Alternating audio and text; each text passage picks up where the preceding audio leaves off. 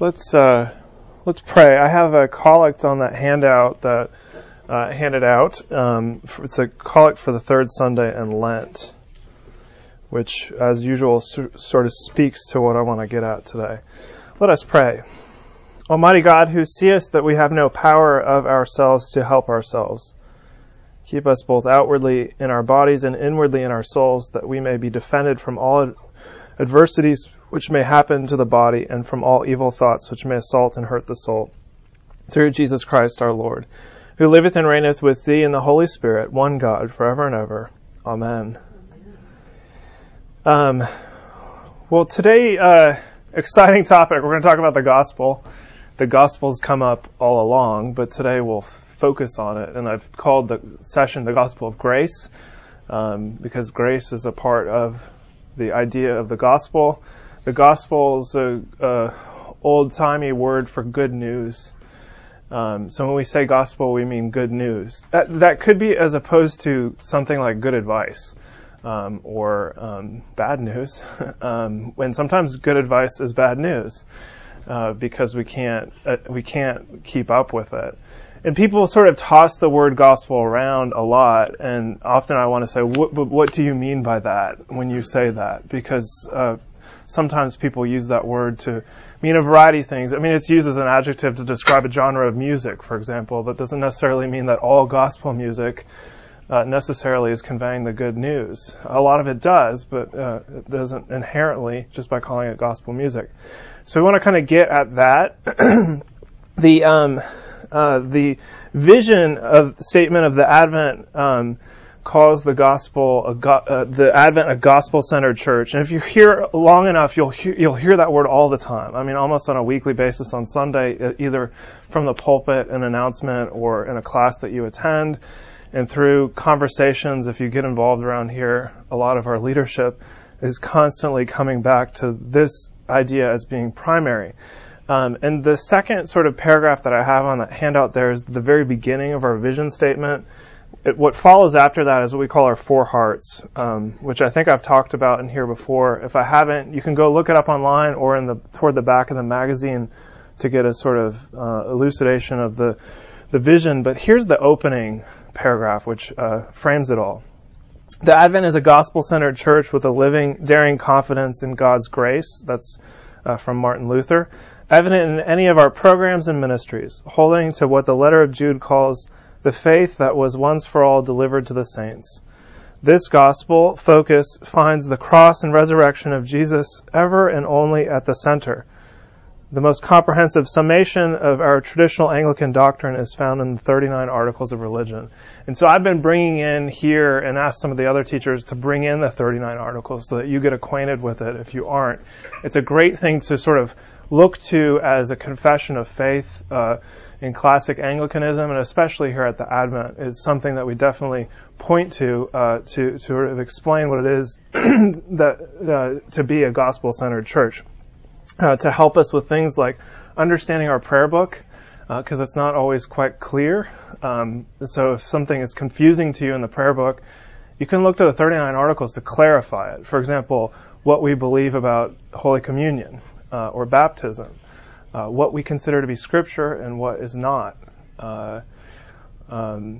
What we think about people is what I talked about last time, and how people are saved. And so that was the lesson. If you missed it last time, that's fine. A brief recap is I sort of gave you the bad news before talking about the good news this week, which is about human nature. What is it about people that demands that we need salvation? You know, what's the need? If Jesus Christ is the answer, what's the question? And that had a lot to do with our fallen nature.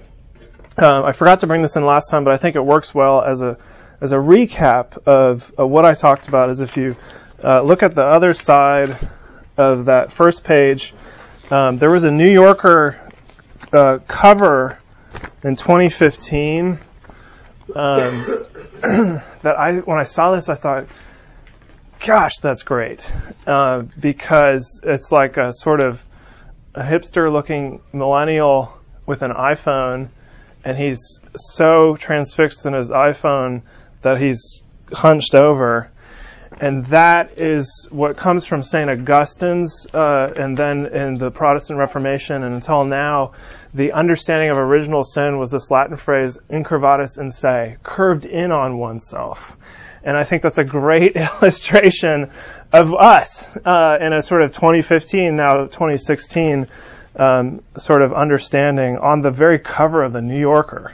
What does it mean to be a sinner? It means that we're not seeking after God, ever seeking after God. We're often ever seeking after false idols, and usually that false idol is ourself. That we're so curved in on ourselves that we cannot go after God without Him intervening in our lives. And so there was an article from the Articles of Religion, which I think is number 9, which is about original sin. So read that with this in the other hand, because it's Elizabethan language and then the New Yorker. You know, it'll somewhere out of the middle you'll get an understanding, hopefully. And then the next article, Religion, is number 10, which is on free will. If you look at the next New Yorker cartoon of the butterfly, this is a helpful illustration of our problem when it comes to the human will, but here it is with the butterfly and a caterpillar. The thing is, you have to really want to change. I think that's hilarious. Again, from the New Yorker, the caterpillar can't make himself into the butterfly. It happens outside of himself, and that's our problem too. We can really want to change, but you know how that is. I mean, make a New Year's resolution, or a Lenten devotion, for that matter, or something. At some point in your life, you've probably tried to do something on your own, and it lasted for a little while, and then life happened. Your sin nature set in, and that applies also to our seeking after God. That in our lifetimes, even if for a little while our sort of quiet time in the morning is going well, eventually life happens with that too. So it's only in terms of our everlasting salvation, God's intervention in our lives, that bring us to Him. And that the operative word for that equation is grace, which I'll talk about a little bit more. But what about, so, you know, why do we need to be saved? I want to talk about something else first before the idea of grace. The main dilemma, I'm having a tough time. Brandon had a tough time too with this in this room. Can you all see this? I think it's just all the way up to the wall. As long as you can mostly see this. Here's human nature, of course, but this comes into play in what I'm about to say. This is the main deal, okay? You have God, and by that I mean the Trinity, right? Not some other deity. Brandon brought that in a couple weeks ago. That when I say God, I mean Father, Son, and Holy Spirit. And then we have you, or people. And the main deal is God is completely holy and righteous, full of glory, perfect in every way. How can we stand before God without being completely destroyed? Because we are unrighteous. The inherent in us is this problematic nature that's flawed. And because God is perfectly righteous, we cannot stand before Him without being judged. We do not live up to the law, and it will completely destroy us. We can't experience His glory without mediation. Something between us and God. Or another, I didn't plan this, but it makes a cross. Really, it comes to us and is given to us. And a helpful way to understand this is it comes up in Exodus. And actually, if you're at the 9 o'clock, I'm hoping we'll sing it at the 11.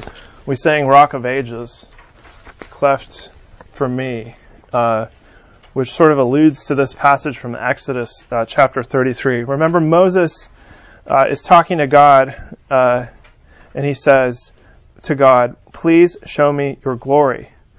Moses wants to stand with God and see his full glory. And God says, "I will make all my goodness pass before you and will proclaim before you my name, the Lord. And I will be gracious to whom I will be gracious, and I will show mercy on whom I will show mercy. But," he said, "you cannot see my face, for man shall not see me and live." And the Lord said, "Behold, there is a place by me where you shall stand on the rock, and and while my glory passes, I will put you in a cleft of the rock, and I will cover you, and with my hand until I have passed by. Then I will take away my hand, and you shall see my back, but my face shall not be seen." God has to be hidden from Moses in order for Moses to have a relationship with him. Moses needs mediation, and see who provides it is God Himself, both through the rock within which Moses hides, and then God covers the opening with His hand when His glory passes by. And really, this is grace. Just as He says here, "I'll be gracious to whom I want to be gracious."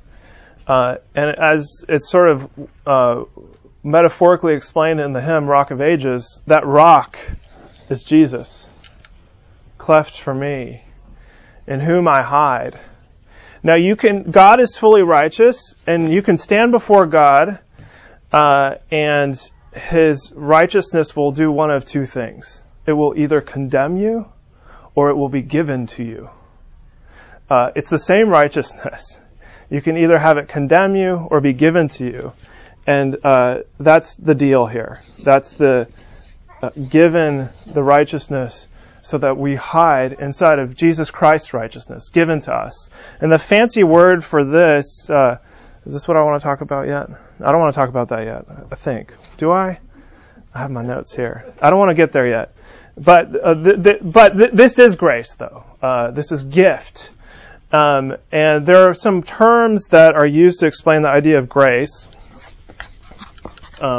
Another word that's tossed around that can mean a lot of different things to a lot of different people, like gospel does, like we say grace before a meal, things like that. But what I'm talking about here has been explained in a couple ways. You might have heard the phrase to explain grace, unmerited favor.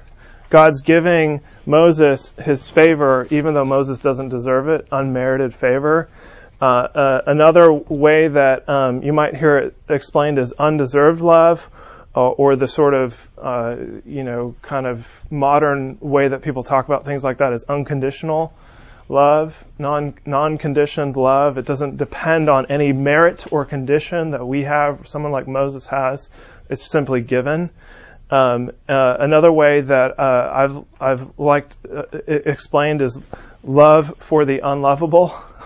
The fallen creature, human, is inherently unlovable, and yet God still gives His love.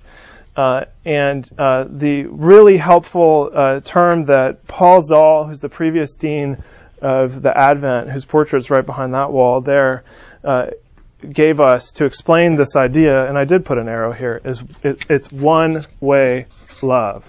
One-way love. It's unrequited. It's unreciprocated. It's unconditional. It goes unidirectionally, only from God to us. He's given His righteousness to us. And so Paul Zoll wrote this book, which isn't necessarily the book that I've brought in to recommend today, but it's called Grace in Practice. And he gives a really helpful sort of exposition and definition of the concept of grace, which is the next few pages in the thing that I've photocopied for you. Since we're okay on time, I'm going to read this passage. It's about a page and a half. It starts at the very bottom of what says page 35 there, and the question is, what is grace? A short definition of grace is hard to find. Unmerited favor is the classic one, but favor sounds old-fashioned. Undeserved love is another try, but then what love is really deserved? The minute deserving comes into it, the romance and emotion, all the feeling melt away. A jawbreaker definition of grace is the old anagram that defines grace as God's redemption at Christ's expense. Don't expect to get too far when you use that one. What is grace? Grace is love that seeks you out when you have nothing to give in return. Grace is love coming at you that has nothing to do with you. Grace is being loved when you are unlovable. It is being loved when you are the opposite of lovable. The cliche definition of grace is unconditional love. It is a true cliche, for it is a good description of the thing. It just sounds a little 1970s, as in, have a nice day, yet the words are apt. Let's go a little further. Grace is love that has nothing to do with you, the beloved. It has everything and only to do with the lover. Grace is irrational in the sense that it has nothing to do with weights and measures. It has nothing to do with my intrinsic qualities or so-called gifts, whatever they may be. It reflects a decision on the part of the giver, the one who loves, in relation to the receiver, the one who is loved. That negates any qualifications the receiver may personally hold. In 1965, Joe Meek produced a would-be pop single that was sung by Bobby Rio and the Revels and was entitled Value for Love. It was a great tune, but like almost everything Joe Meek produced, it only grazed the top 30. The lyrics were wildly false. The singer keeps telling the girl she should go for him because he is good value for love. He is worth her falling for him. Sure, Bobby Rio, that line never works. It never will. It is all weights and measures. Grace is one-way love. That is the definition for this book. Grace is one-way love. The one-way love of grace is the essence of lasting transformation that takes place in human experience.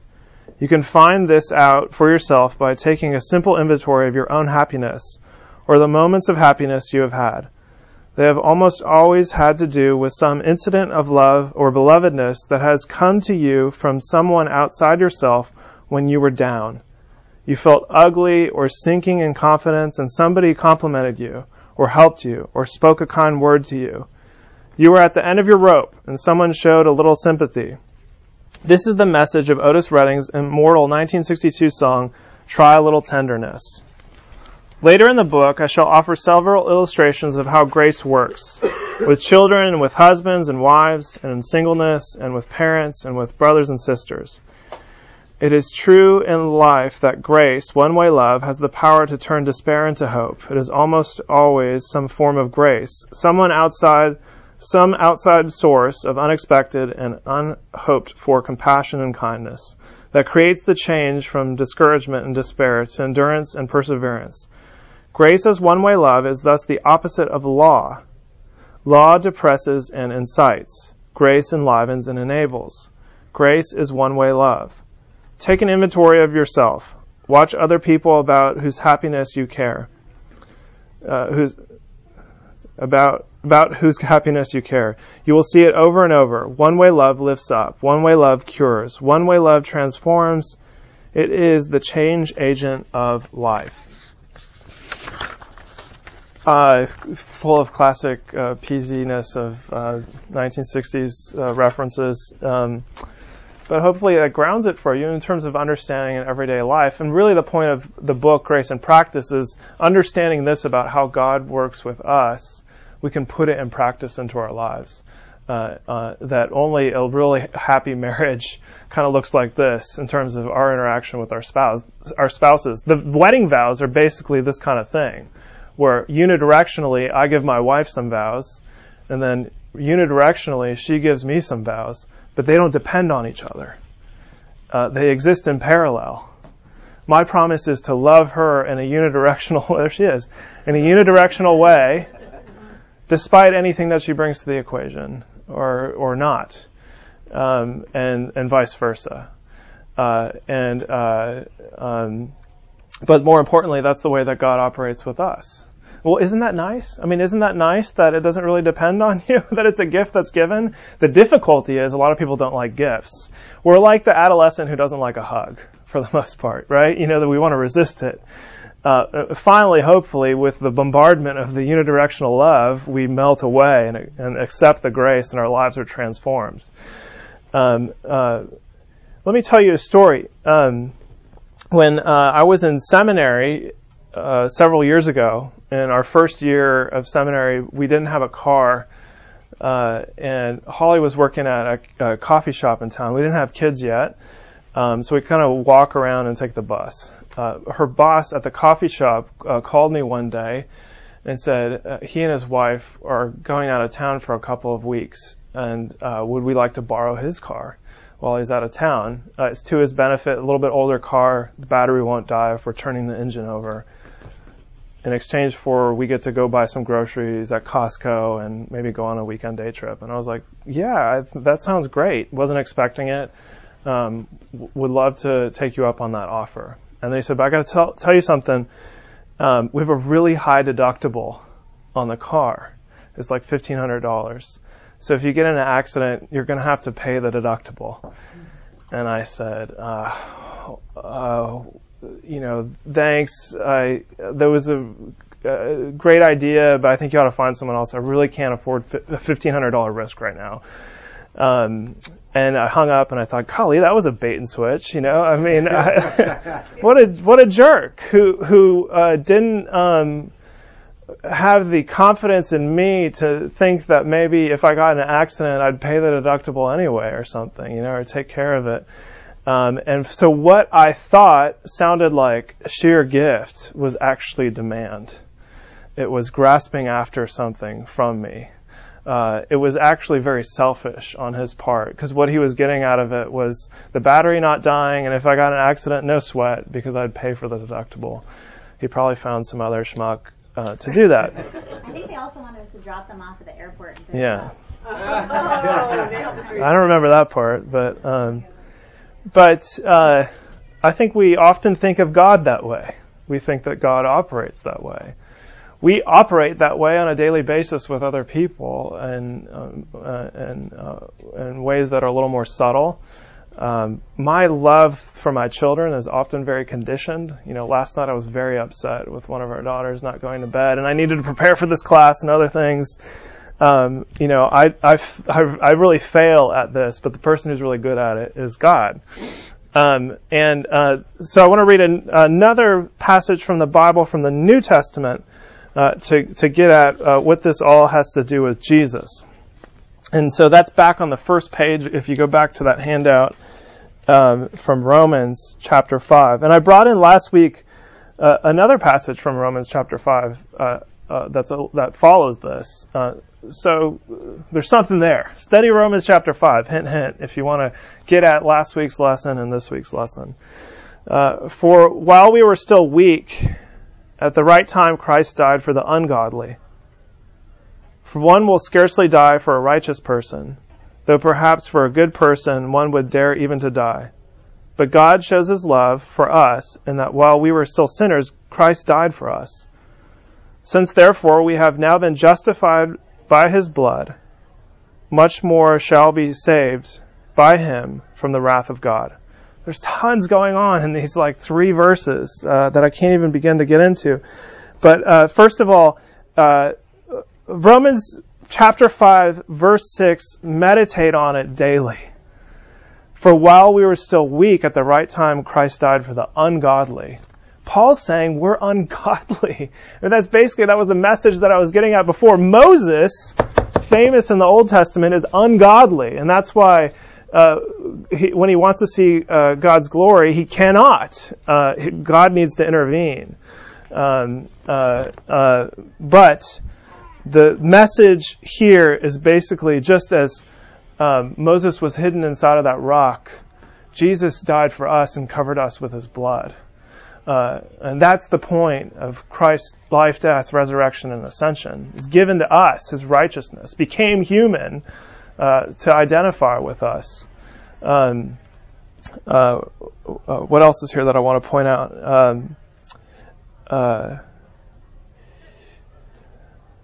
And then justification is another great term to learn. And there's an article that I'll get into from the Articles of Religion below that's on the justification of man. And also saying that we need to be saved from God's wrath, which is an unpopular thing to say this day and age, that God is not only a God of love, we love because He first loved us, things like that, but God is also a God of wrath. Remember what I said, you can either stand before God and be condemned through His wrath. That same righteousness can either condemn you or it can be given to you. God is both a God of wrath and a God of love. And He knows that about Himself. And so therefore, He's decided to give us His love. So here are some helpful terms for getting at these topics. One, which comes up here in Romans, and it's in the articles, is justification. And the full, proper sort of phrase that you'll hear people say is justification by grace through faith. It's a legal term. How can you be justified before God? In His courtroom, you can either be judged or acquitted. Regardless of the circumstance, in that courtroom, regardless of the evidence, you can either be judged and condemned to a death sentence, or you can be acquitted. That's what justification is, a legal term. And we justify ourselves all the time through the things that we're constantly looking for justification in our lives, aren't we? Through the clothes that we wear, in our careers, in our academic bona fide, and the car that we drive, the zip code that we live in, whether we have trophy children and trophy wives or trophy husbands, and the diets that we have. And if you have children, you're on Instagram, people are justifying themselves by the fact of whether or not they breastfeed or not, or they feed their children organic food, because the world is constantly giving us these messages of judgment that we feel we have to live up to, and that's helpful for thinking about in terms of our relationship with God is like that, but we don't usually feel it as acutely as the stuff in life. The sort of whether or not we're, Holly can give you the phrases like breastfeed only. What are some other ones that are on Instagram with mothers? It's like the worst for young moms right now. Homeschooled, breastfeed only, golly, and these things are great on their own. And it just like, it's such a crucible to be a 30-something young mother of young children to be on Instagram right now. And it's like that for you. I mean, even if you're not of that demographic, there's something else in your life that you're trying to justify or be justified by. The relationship between God and us is like that, and the good news is that we are justified not by anything that we do, but by His grace through faith that He actually gives to us as a gift. So that's justification as a classic theological term that's helpful for understanding the gospel of grace. Another one is imputation. Nobody really talks about imputation. But lawyers understand everything I'm talking about, right? If you're a lawyer, anybody a lawyer in the room? Because you, or maybe you work in finance, you will understand these terms because they'll probably be tossed around in your vocation. But these are all legal terms. Imputation is when something is accounted to someone. Whether that is true about them or not. You can either be imputed guilt or imputed innocence. First impressions of a person are usually an act of imputation. Imputing a sort of description on that person that they may or may not have based on micro judgments that we make based on the way that they look or whatever. Again, you can sort of draw the same thing. Person, the actor, can impute something onto that person. Now, this is versus infused, which is an important distinction. Imputation isn't about putting an idea inside of someone, injecting. I'm not talking about infused righteousness. I'm talking about imputed righteousness. It's accounted, you're called and claimed to be either innocent or guilty, regardless of the evidence, and then God looks upon that, and that's what He sees. There are a lot of people who most of sort of spirituality and religion right now are looking for something to be infused inside of us through the things that we do that will change us from the inside out, or even the food that we consume. And there are doctrines that come from the medieval church that viewed Holy Communion in this way, that you weekly take in or daily take in communion inside of yourself as a medicine to change you from the inside out. Imputation is different from that. It's not about taking the thing in. It's about the thing being pronounced onto us. Another way to think about justification and imputation, if this is righteousness around the person, another way that the Reformers talked about this is that this righteousness is alien. It's alien righteousness. I'm not talking about Martians. I'm saying that this righteousness is not of ourselves. It comes from the outside. It comes from another source. It comes from like outer space, as it were, right? And given to us. It's an alien righteousness. Another classic term to explain this concept, I'm running out of room here, but I want to put them on the same page, is simul justus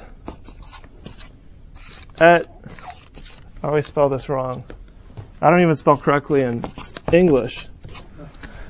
Simul justus et peccator is a Latin phrase that means simultaneously justified and sinner.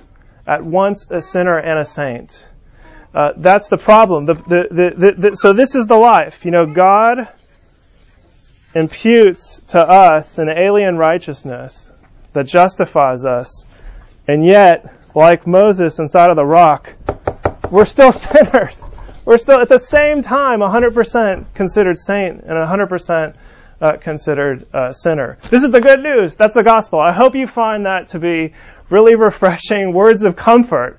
I find it to be constantly, because I fail all the time, and then I come back to simul justus et peccator, justification by grace through faith, imputed righteousness.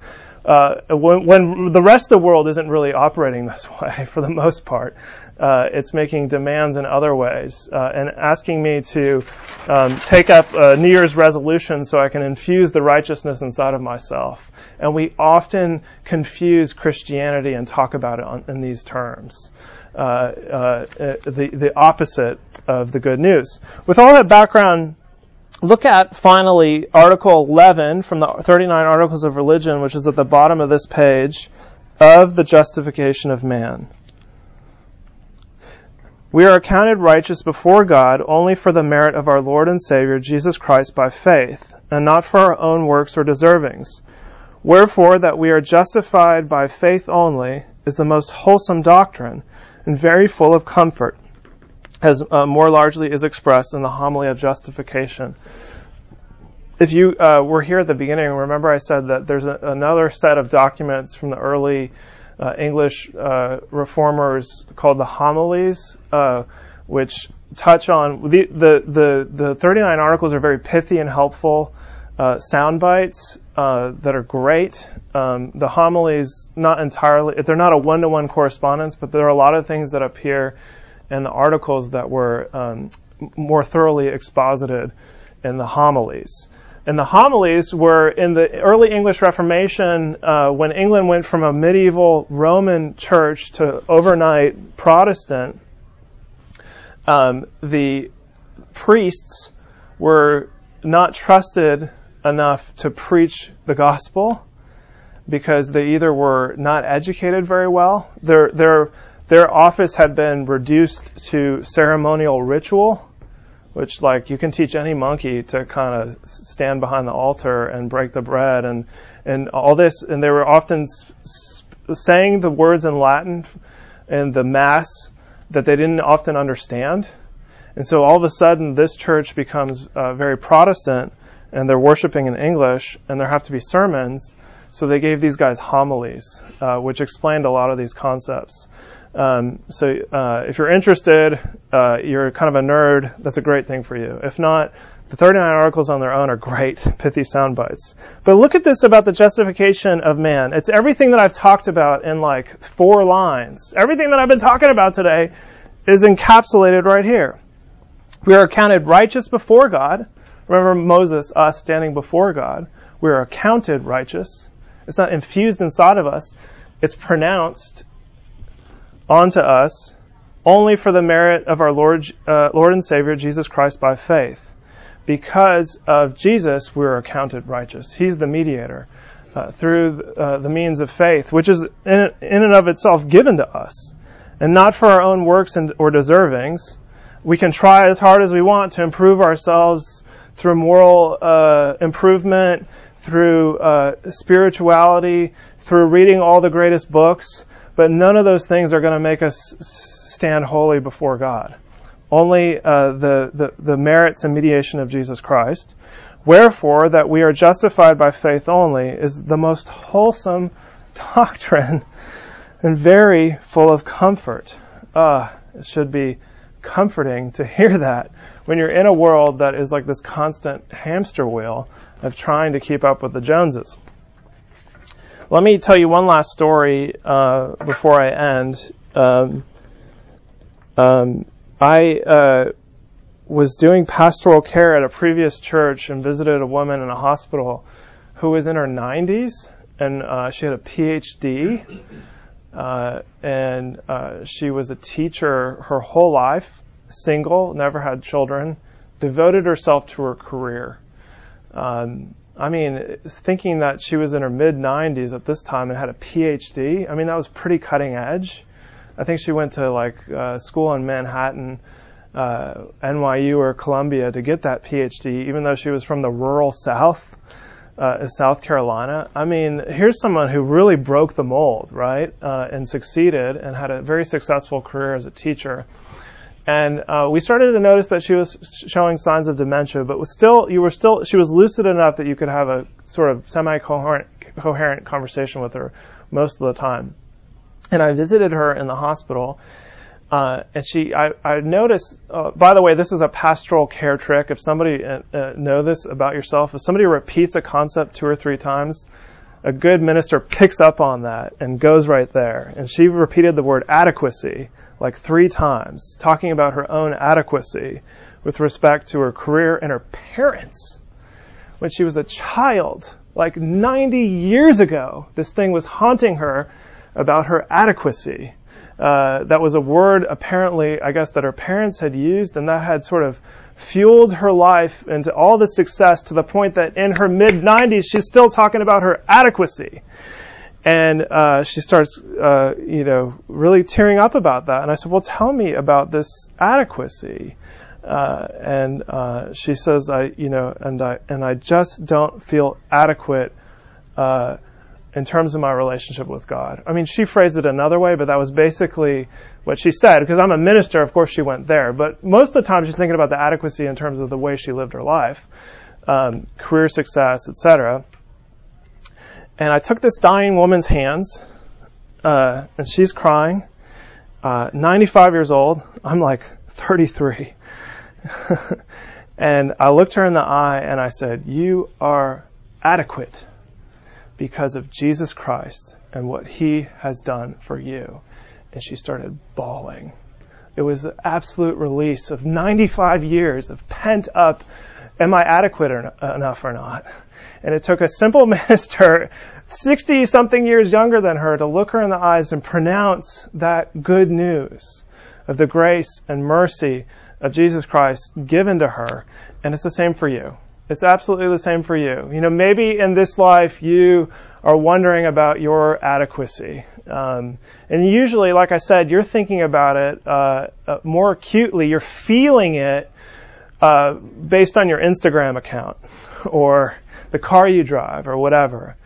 But that is just a sort of mere shadow of when you're at your end of your rope and you're thinking in the hospital and you've got cancer, am I adequate enough in terms of my relationship with God? Is that why this is happening?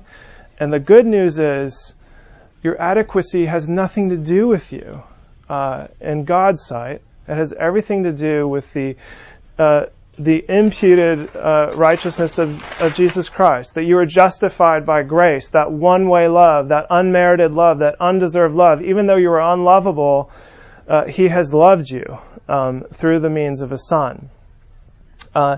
If you've never heard this message before, if you've never responded to this message before, this is my altar call. I mean, I don't do that very often, but this is given to you. You can accept it today. That God has given you this gift. Be like the child who takes that gift and rip it open like a 3-year-old and don't care about the wrapper falling on the ground and accept it. Don't be a Miss Priss about it and keep that wrapping. Go to the gift, and accept that gift and respond to it and live the rest of your life in light of it. And come back here every Sunday for the rest of your life or some other gospel preaching church to hear it. That doctrine of assurance, or how did they say it? Very full of comfort. What does it say? The most wholesome doctrine of the church every Sunday, week by week, so that you can live the rest of your week knowing the rest of the 6 days that's how you stand. And all these, and then your Instagram account will matter less and less.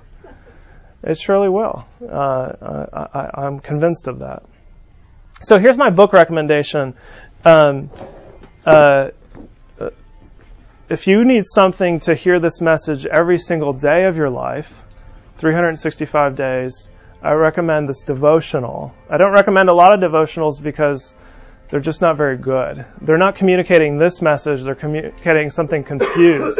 This is called the Mockingbird Devotional, Good News for Today and Every Day, which is communicated in a language that you can understand. And I wrote 3 of the devotions in here. But that's not why I'm recommending it. That's why I participate in its creation, is because I believed in the project so much that I said, yes, I will write for it. But we sell this in the bookstore. So if you need to hear that most wholesome doctrine on a day-to-day basis, I recommend this devotional. There are probably some other good ones out there, but this is one that I recommend keeping on your nightstand. Well, before we leave, and by the way, I'm so sorry we don't have time for questions and answers in this class. I just feel like there's so much that we want to get across that I hope you'll take it in. But the thing is, you can email me or call me or any of the teachers that come in here, and we'd gladly take you out to coffee or lunch or something like that to talk through these concepts in a sitting, where this stuff is really big. It's sometimes it's not enough to have a little 1-minute Q&A. We really need to kind of unpack stuff with a little more patience. So I welcome that greatly. Well, before we leave, let us pray. Heavenly Father, thank you for the intervention in our lives that you give us through your Son, Jesus Christ, that is not for our own righteousness or deserving, but of His alone that is given to us, that you have pronounced us through Him worthy and acceptable, adequate. And it's in His name that we pray. Amen.